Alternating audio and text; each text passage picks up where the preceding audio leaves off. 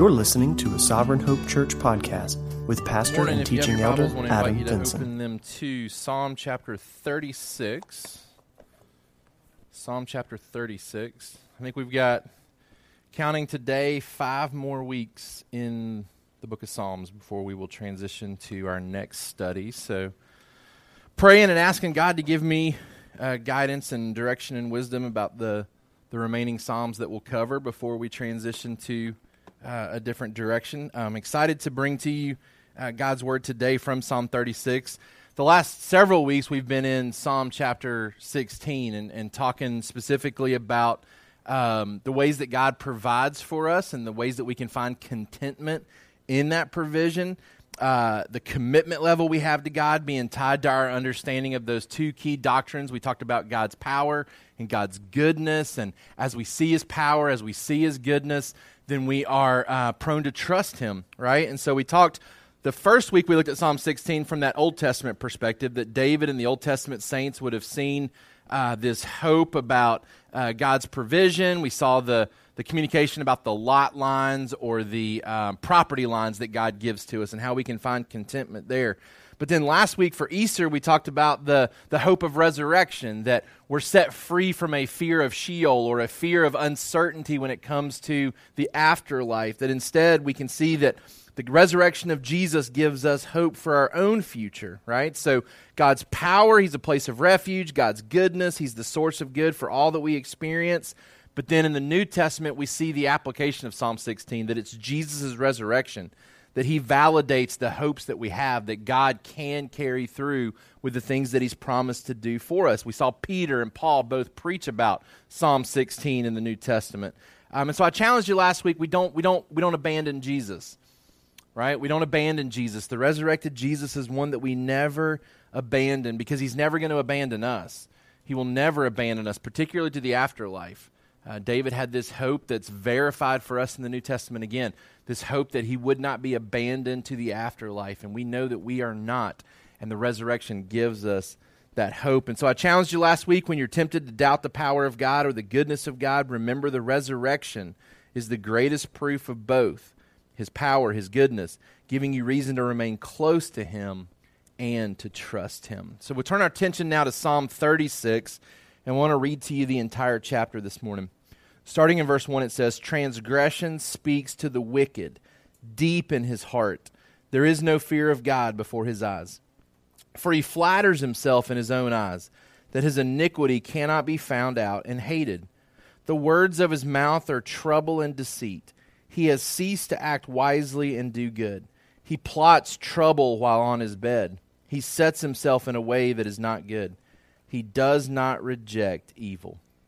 Your steadfast love, O Lord, extends to the heavens, your faithfulness to the clouds. Your righteousness is like the mountains of God. Your judgments are like the great deep. Man and beast you save, O Lord. How precious is your steadfast love, O God. The children of mankind take refuge in the shadow of your wings. They feast on the abundance of your house, and you give them drink from the river of your delights. For with you is the fountain of life. In your light do we see light. Oh, continue your steadfast love to those who know you, and your righteousness to the upright of heart. Let not the foot of arrogance come upon me, nor the hand of the wicked drive me away. There the evildoers lie fallen. They are thrust down, unable to rise." Our summary sentence for today: God's steadfast love is experienced by those who choose to reject the whispers of sin and instead seek refuge in life from Him. God's steadfast love is experienced by those who choose to reject the whispers of sin and instead seek refuge and life from Him. For our kids, God loves those who turn to Him. God loves those who turn to Him. What we see in Psalm 36 is a contrast. Starts off showing us the way of the sinner or the corruption of the sinner. Then it transitions to showing us the way of God or the character of God. And then the application, the choosing between the two. Will we choose to go the way of the wicked, or really will we choose to remain in the way of the wicked, or will we choose to run and find refuge in the character of God? And that's kind of the last part of this chapter. In preparing for Psalm 36, I couldn't help but see some of the parallels of this section, this chapter, to what we're studying in 1 John chapter 4 in our D groups this month. So if you flip over to 1 John chapter 4. So our D group, the men's D groups, met this past week. Think about what we just read in Psalm 36 and compare it to what we see in 1 John chapter 4.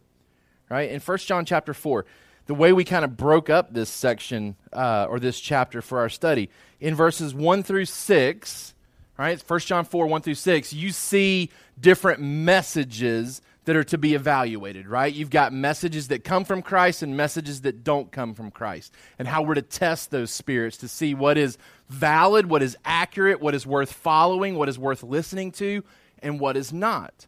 Here at the beginning of Psalm chapter 36, we see messages as well, right? We see transgression or temptation speaking to the heart of the wicked, right? Seeking to lead him astray, seeking to deceive him. That's the wordage used in Psalm 36, real similar to 1 John chapter 4, the testing of the spirits. Will we listen to what we are hearing? Then you see in 1 John chapter 4, verses 7 through 12, communication to us about God's love. Right? We find out that God is love in 1 John chapter 4, right? And we're also seeing God's love, his steadfast love, communicated to us in the middle section of Psalm 36, right? So testing of the spirits, the messaging, the deceit, the sinfulness found in both of these chapters. God's love communicated to us in both of these chapters as well. Will we see the extent and the measure of his love? And then lastly, the last part of this section in 1 John chapter 4, verses 13 down, really talks to us about what it looks like to abide with God, to abide with him in his love. And then we see this also in Psalm 36, right? The benefits of pursuing refuge with this God of love. We see the satisfaction, the drinking from the river, the abundance that's given to us in God's kingdom. So a lot of similarities between Psalm 36 and 1 John chapter 4. So for our ladies who are continuing to study, let me encourage you to continue studying 1 John chapter 4 in anticipation of our D groups this week, and to compare and contrast what you see in Psalm 36 today, because there's a lot of parallels that tie in with this. Psalm 36, going back to the Old Testament now. This passage, and hopefully you've seen, even in the songs that were chosen today, the topic of God's love, right? The topic of God's love, it's a theme in 1 John chapter 4. It's certainly a theme for us here in Psalm 36. The idea of verse 5, your steadfast love, O Lord, it extends to the heavens. Your faithfulness to the clouds. Your righteousness is like the mountains of God. Your judgments are like the great deep. Man and beast you save, O Lord. In our discussion Wednesday with our D group, I challenged our guys with this question. What do you think of, or what's your initial reaction, your initial thought to the statement, God is love? I want to give you a minute to ponder that. What's your initial reaction, your initial thought when you see God is love?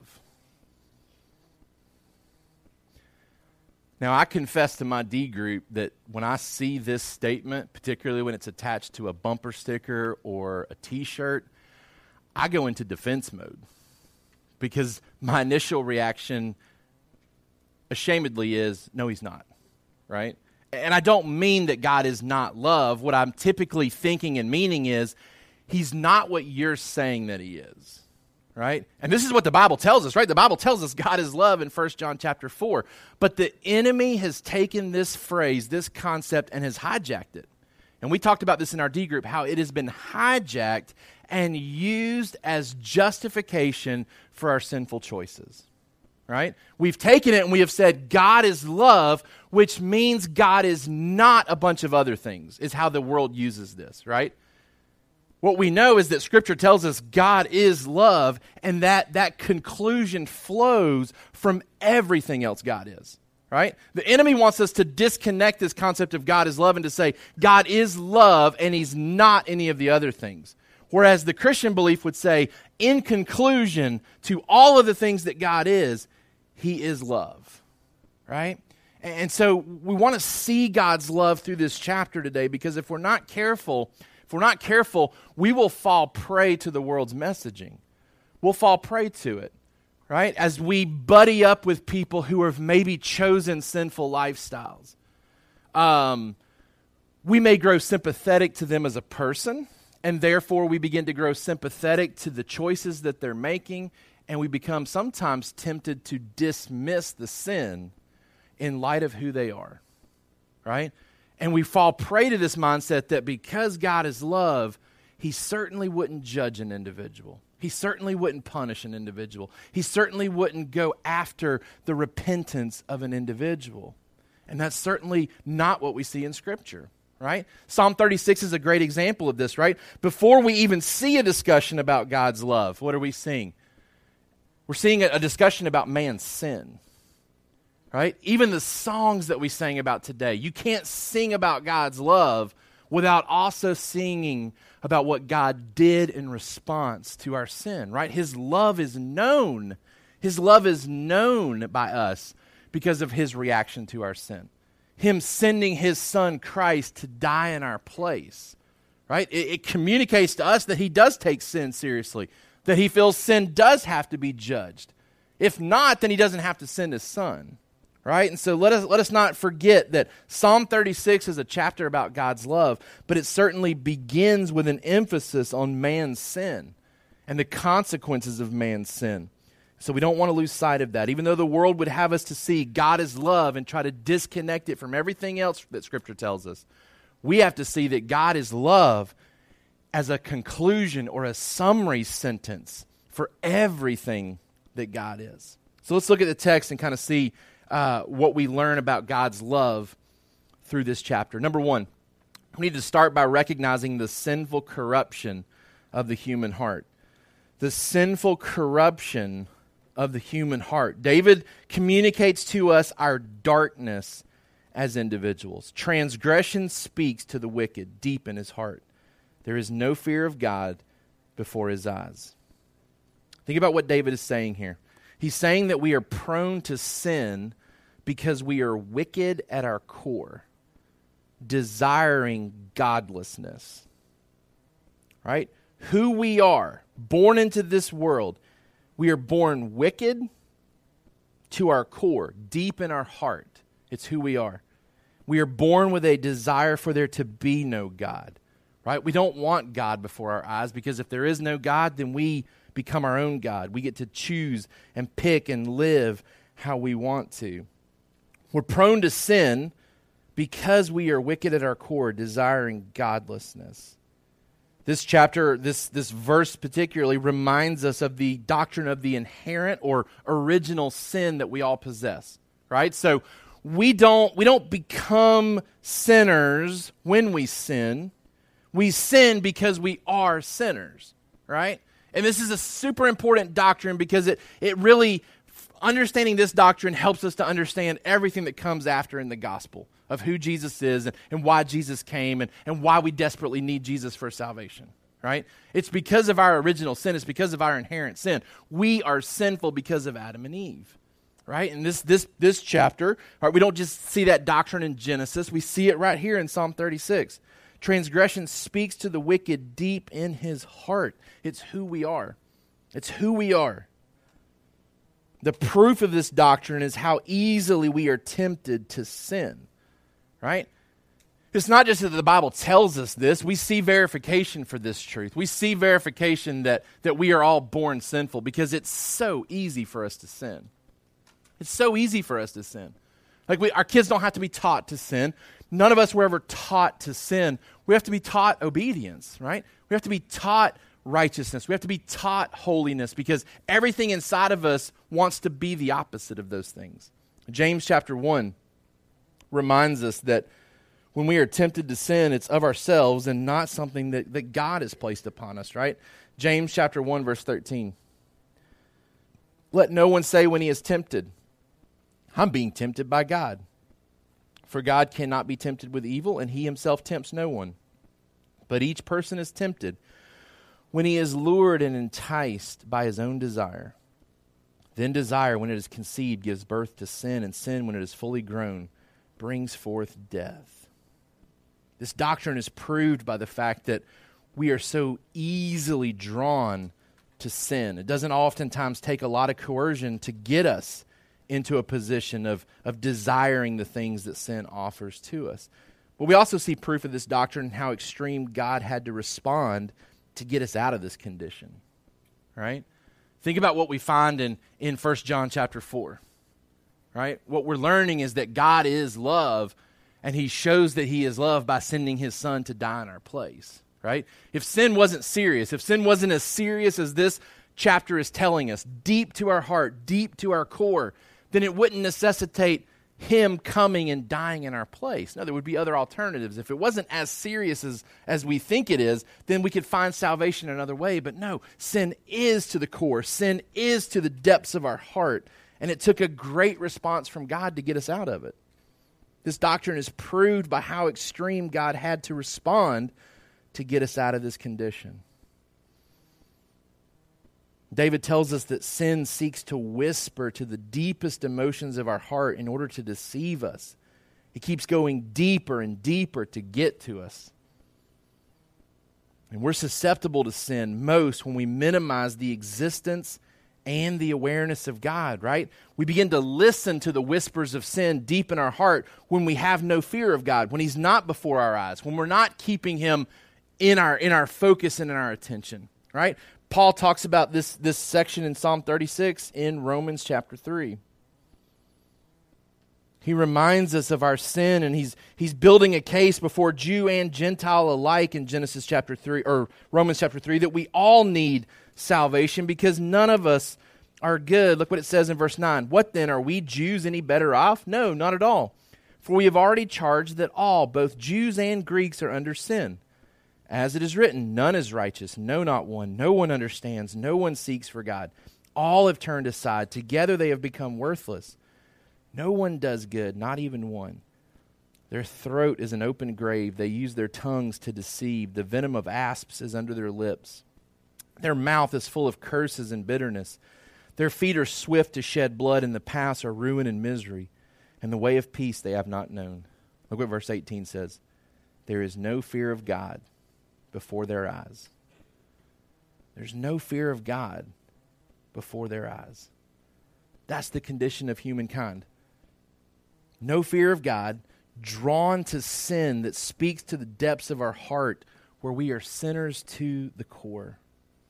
And sin can be so smooth and so seductive in its presentation that we don't fear the living God. We don't fear falling into his hands, right? Hebrews 10, 30 through 31 talks about the horror of falling into the hands of a living God, to come into the presence of God in sin, in unrepentant sin. What a horrible thing, and yet sin would deceive us into thinking that it's not a big deal. Without a true picture of God to fear, man becomes his own measure of morality. And how could man ever find or hate iniquity in himself? David says we're prone to sin because we're wicked to the core. We desire godlessness.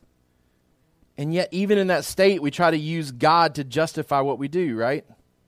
God is love. It's been hijacked. A phrase or a statement that we should all desire to have on a bumper sticker. We should all desire to have that on a t-shirt. That should be our message, and yet it's been hijacked. Similar to the rainbow, right? A symbol of God's promise, of his assurance, of his faithfulness, and yet the sinful world has taken it and used it as their symbol of justification for how they live, right? Losing sight of the fact that the rainbow comes about because a group of people, a population of the world living in sexual sin, God punishes with the flood.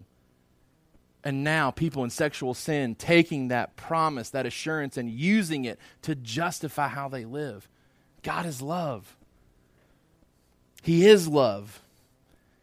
And he's loving in that he deals with our sin. Right? He doesn't leave us in our sin. He loves us to deal with our sin. Number 2, we're prone to sin because we minimize its severity, thinking it is unknown and unserious.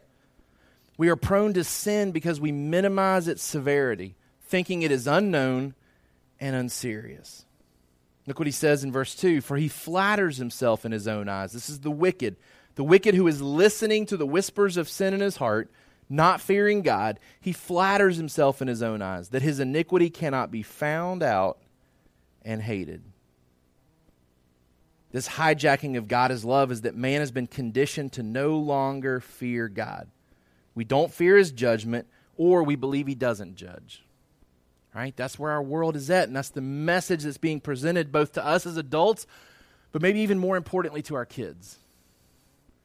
And none of us are really exempt from hearing that message and not being drawn to it if we're not keeping God at the forefront of our attention, right? Remember we talked from Psalm 119. How do we keep our way pure? Right? By guarding it according to your word. Right? If any of us deviate from being in God's word, deviate from keeping God at the forefront of our minds and attention, man, we will give to this message of the world. We'll give to it. Right? And so we're challenged here to see that, man, sin, it causes us to flatter ourselves into thinking that iniquity can't be found out or that it shouldn't be hated. We flatter ourselves into thinking that our sin will go unnoticed or will not be dealt with because it isn't something hated. It's our coping method. And whether you're a believer this morning or not, we typically do this, right? We'll look at our actions. It's never as bad as if somebody else were doing the same action, right? And we'll justify it in thinking that it's not hurting anybody else or nobody else really knows about it, or really it's not that bad and not something that really should be hated. That's us flattering ourselves. It's us deceiving ourselves. It's us failing to see how wicked we are to the core, that our heart and feelings can't oftentimes be trusted, right? And so we give into this thinking that, oh, my situation's different. It's not going to be found out. It's not something that should be hated. The enemy wants to convince us that if we were created a certain way, then fault can't be found with us. Right? Think about how the enemy has even hijacked the doctrine of original sin. Right? We say, as believers, we are born into sin. We are born with sinful tendencies. Right? We are born bent towards unholiness. And unless something changes, we are dead in that state. The enemy comes alongside, and he communicates to people, to individuals, you are who you are. You feel what you feel. You desire what you desire because that's how you were created, and it's not your fault. That doctrine of original sin has been hijacked as well. Right? That's the messaging, particularly when it comes to gender issues and sexual issues today. Right? The messaging is, this is how you were created. God would not judge you for that. And yet the message of the gospel is, you were born this way, and God is going to judge you, right? Come to Christ. Come to salvation. Come find refuge in Him. The enemy says, no need to panic, right? No need to panic. God is love, right? God is rainbows. God is going to take care of you. You don't have to change because this is how you were made to be. It's not your fault, right? That's the message of the enemy, and it flatters us, and it deceives us, and it speaks to the core of our heart. And unless God is in the forefront of our attention, we will hear this message and be drawn to it. Number 3, we're prone to sin because we rationalize evil, rejecting wisdom and accepting falsehood. It says in verse 3, the words of his mouth are trouble and deceit. He has ceased to act wisely and do good. He plots trouble while on his bed. He sets himself in a way that is not good. He does not reject evil. We start putting ourselves in a position to be sympathetic towards sin when we stop rejecting it as evil. Right? The moment that we start to entertain the idea that something that we have heard our whole life, that it's sin, the moment that we start to open our mind to say, maybe it's not. Maybe it shouldn't be rejected as evil. Right? Now we're on a path to sympathy towards that, to accepting it, and maybe even in engaging in it ourselves. Think about what's being described here: the wicked, deceit, lack of wisdom, rationalizing in his bed, accepting versus rejecting something that he no longer considers evil anymore. These are all problem areas that lead deeper into sin. Think about what we learned in Psalm 16, right? Psalm 36 tells us that the wicked lays in bed and plots trouble while he's there. But think about what we're told to do in Psalm 16 with our time in bed. Verse 7 of Psalm chapter 16, I bless the Lord who gives me counsel in the night. Also my heart instructs me. I've set the Lord always before me. Because he is at my right hand, I shall not be shaken. Right? Both individuals are laying in bed at night. Both of them are seeking counsel. One being deceived. Right? One going the way of the world. The other keeping the Lord at the forefront of his mind and seeking counsel from him. We're prone to sin. We're prone to sin because we are born into sin. We are wicked to the core. And if we're not careful, we will rationalize sin. We will reduce the severity of sin.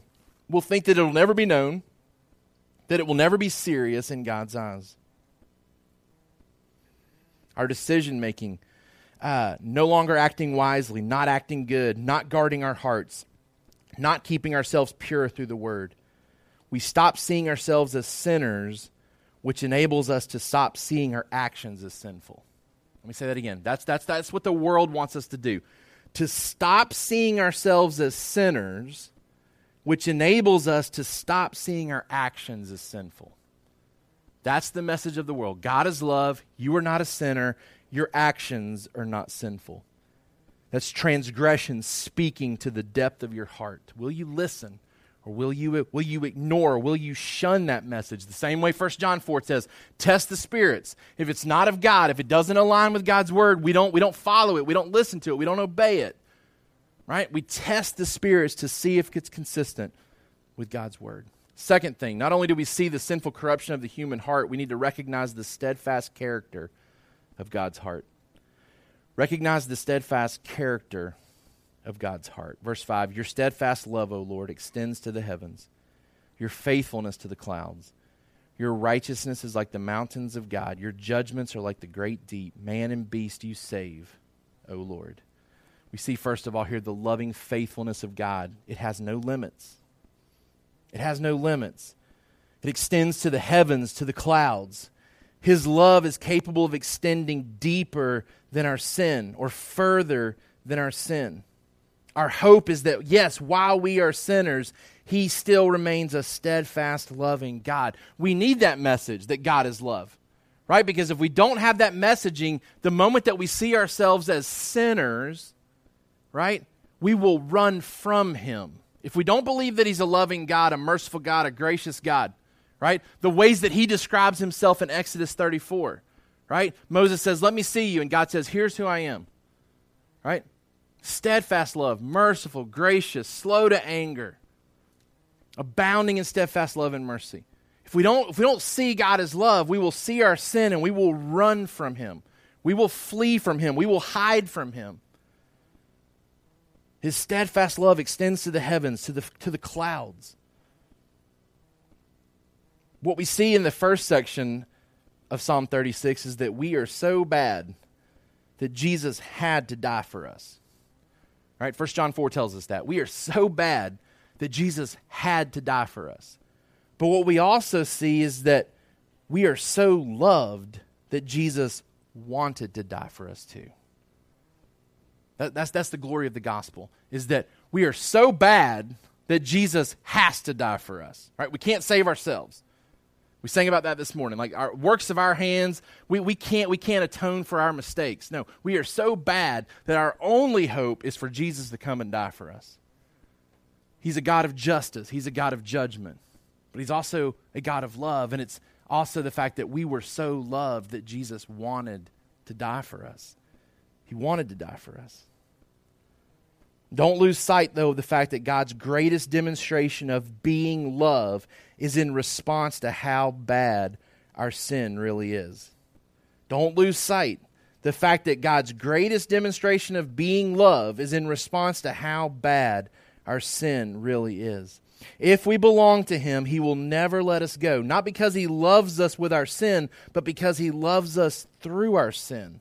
Right? It's a steadfast love, but He doesn't just willfully accept us in our sin and say, hey, you are who you are, you were created this way, you get to stay that way. No, His love says, I'm going to bring you out of it. I'm going to rescue you out of that.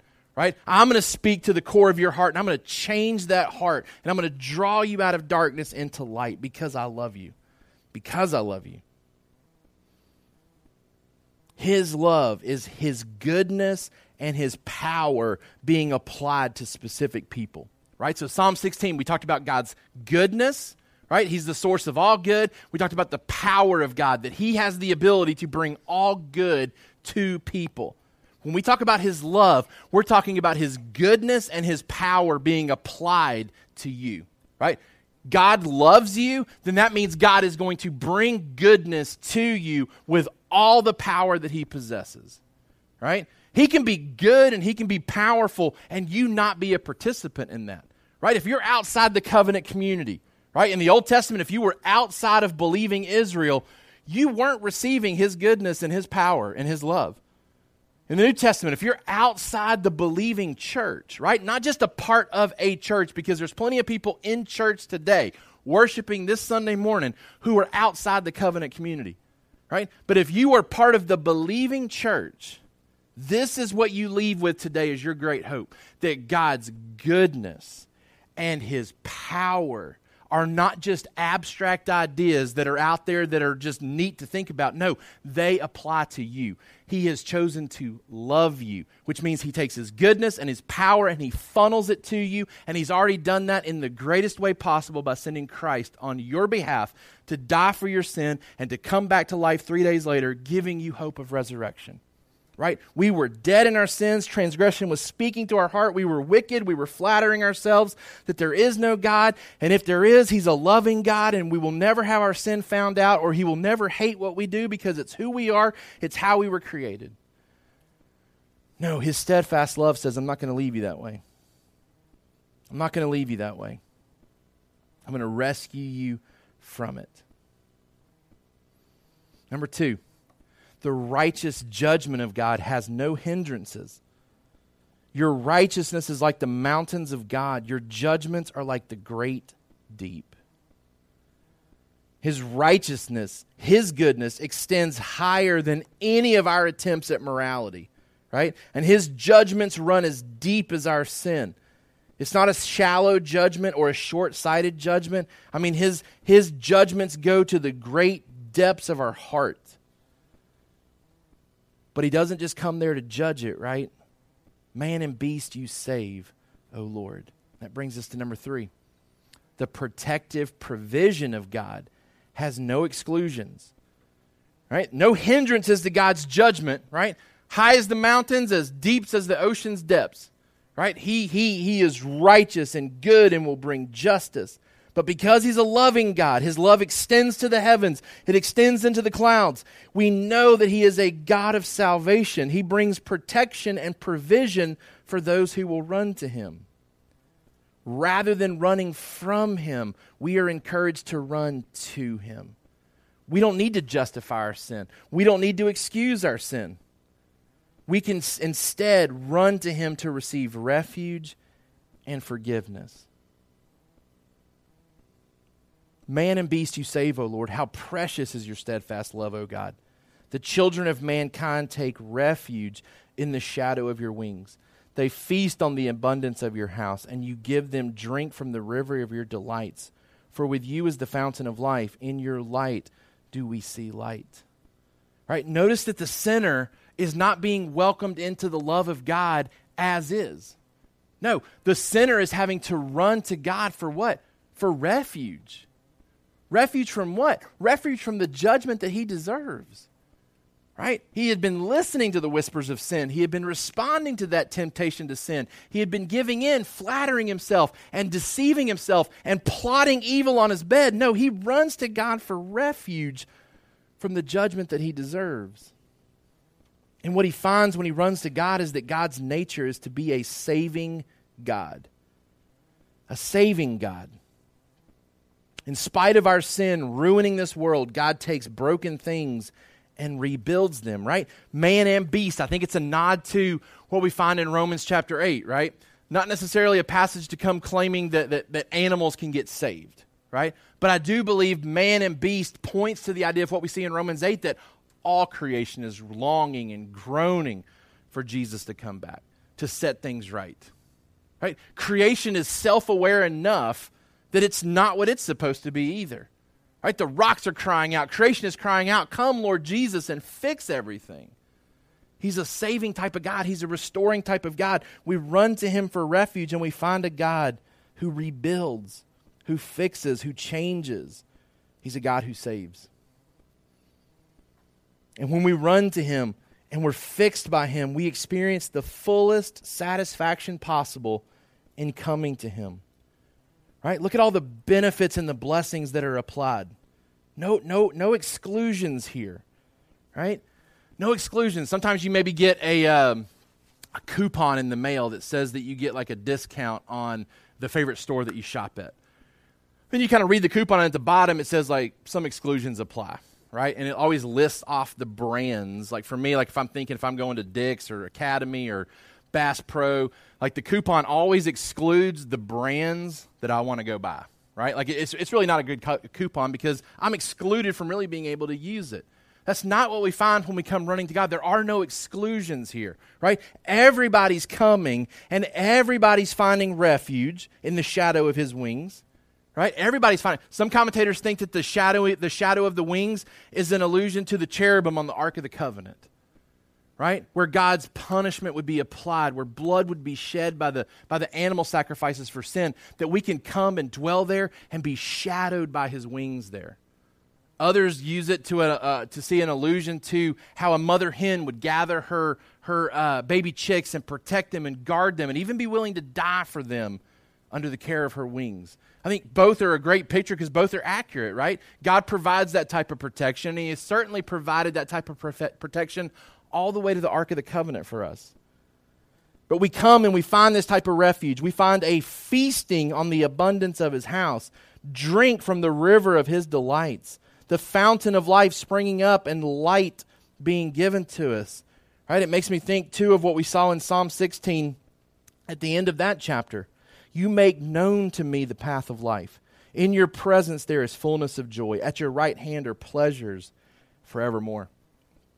Are we giving up things when we come to Christ for salvation? Yeah. There are harmful things, broken things, sinful relationships that we give up. Right? And the enemy would say, man, God's not good. Right? God doesn't want what's best for you. And it really comes down to, do we believe that he is the source of all good? Do we believe that in giving up, in laying aside these other things, do we believe that what is available to us in him far exceeds everything this world has to offer? The enemy would trick us into thinking, no. No, you hang on to that activity. You hang on to that attitude. You hang on to that individual. It's better than anything God could offer you. The message of the gospel is no. He has far more than we could ever ask or think available to us. And if we'll ever click with us, if it'll ever click that is better, man, it will motivate us to run to him. Right? I had to go pick up my kids from my mom's house yesterday. So they spent the night, Friday night, and they have a great time at Grandma's house, right? They get to eat things and watch things and do things, and they stay up late and they get up early, and it's always kind of a chore to go pick them up, right? Me and my wife, neither one of us really like that duty to go pick up kids from Grandma's house because they just want to stay, right? And you usually don't have anything great to offer them that exceeds Grandma's house, right? Because they love being at Grandma's house, and it's like, hey, let's go home. We got to clean your room up. No, I'm not doing that, right? Hey, come home. We gotta get ready for school tomorrow. No, we don't want to do that, right?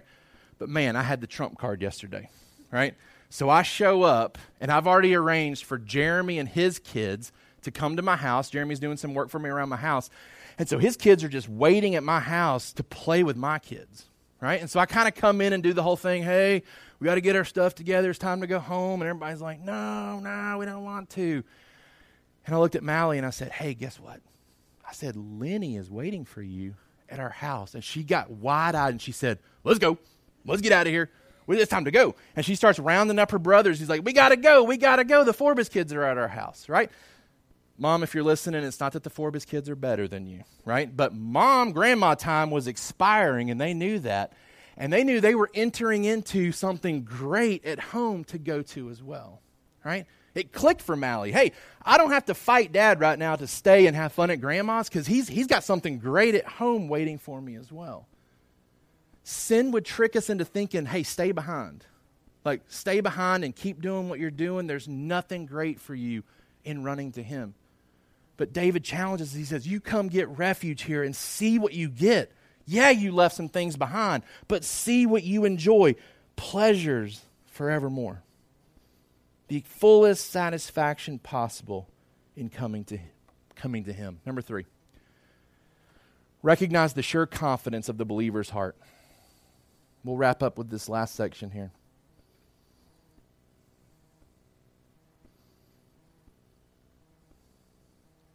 Oh, continue your steadfast love to those who know you, and your righteousness to the upright of heart.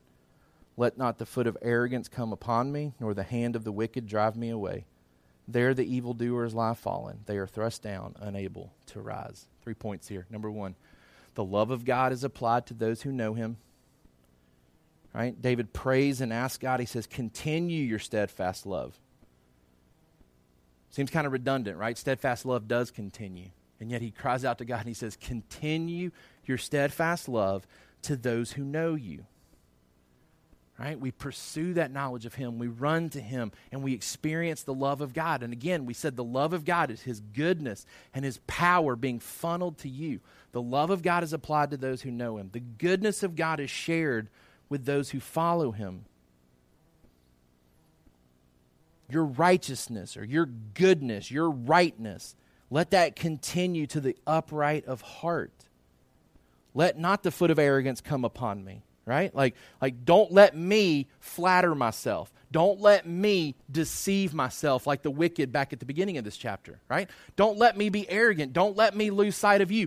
Don't let me remove God from my eyes and fall into sin. He says, no, the goodness of God, I want that. I desire that. Keep it coming to me and keep me following you. Don't let me slip. Don't let me have arrogance in my life that would cause me to listen to those whispers of sin. Don't let the hand of the wicked drive me away. There the evildoers lie fallen, they are thrust down, unable to rise. Number 3, the power of God is experienced by those who rely upon him. The power of God is experienced by those who rely upon him. You see no arrogance in David here that, hey, I've got this, God. I'm going to keep following you. No chance of me stumbling. No, he's crying out to God and saying, keep me humble. Keep me protected from the wicked. Don't let me fall like they fall. Keep me close to you. Our application for today. Just some questions to kind of have you thinking. Again, whether you're a believer here or not. I don't know if everybody here is a believer. Right? So some of you are so entangled in sin, you've never let go of it. You've never come to him. You need to be awakened today. You need to see the goodness of God. You need to see the power of God. And that those two things can come to you in the form of the love of God.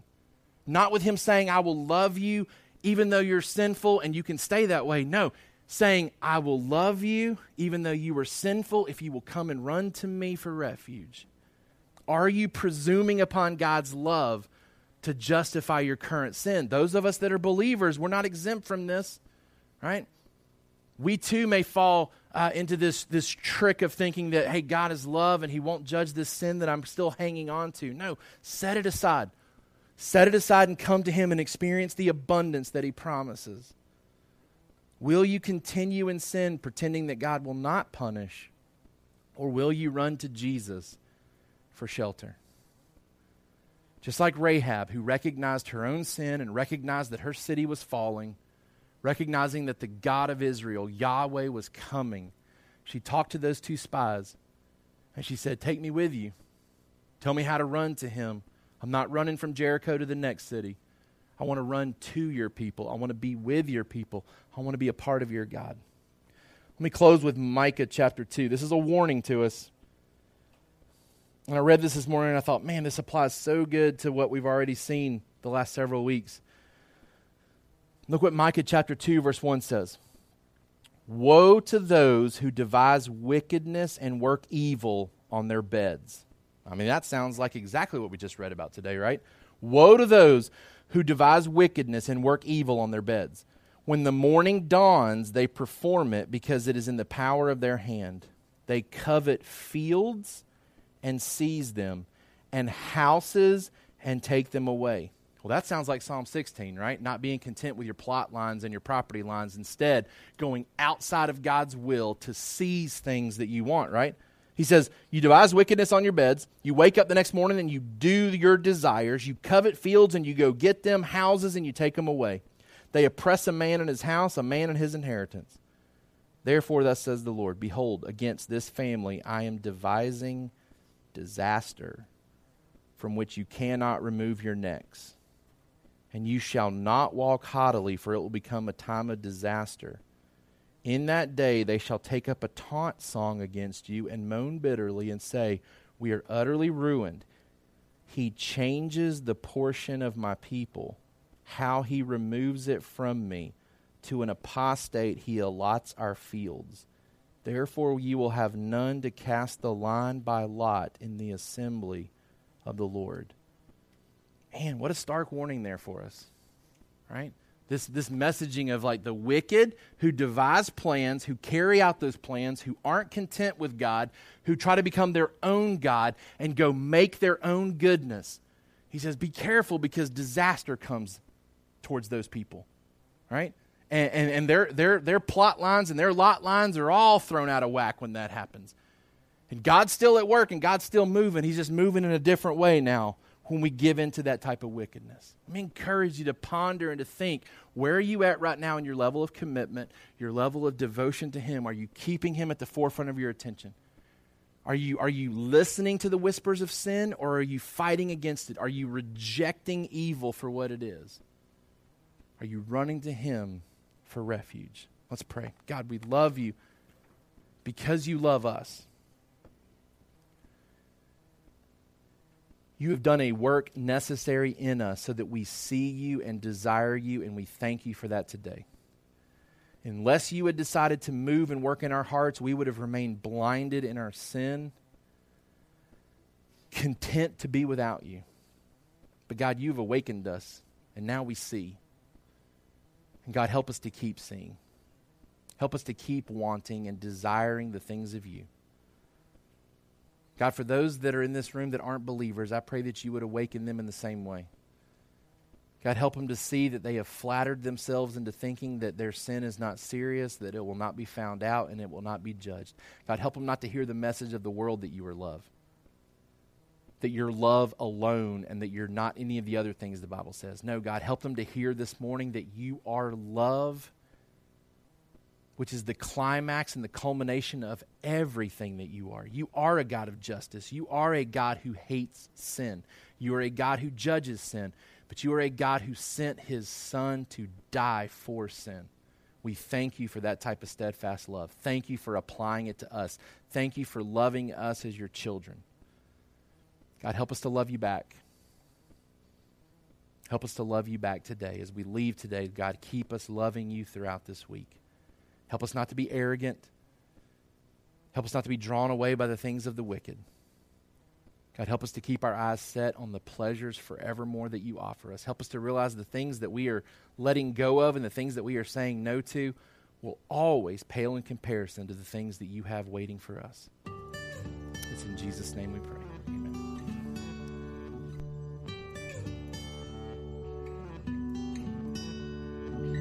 Thank you for listening to the Sovereign Hope Church podcast. We trust that you've been encouraged by the Word. For more information about our church, please visit our website at www.sovhope.org. Again, that's www.sovhope.org.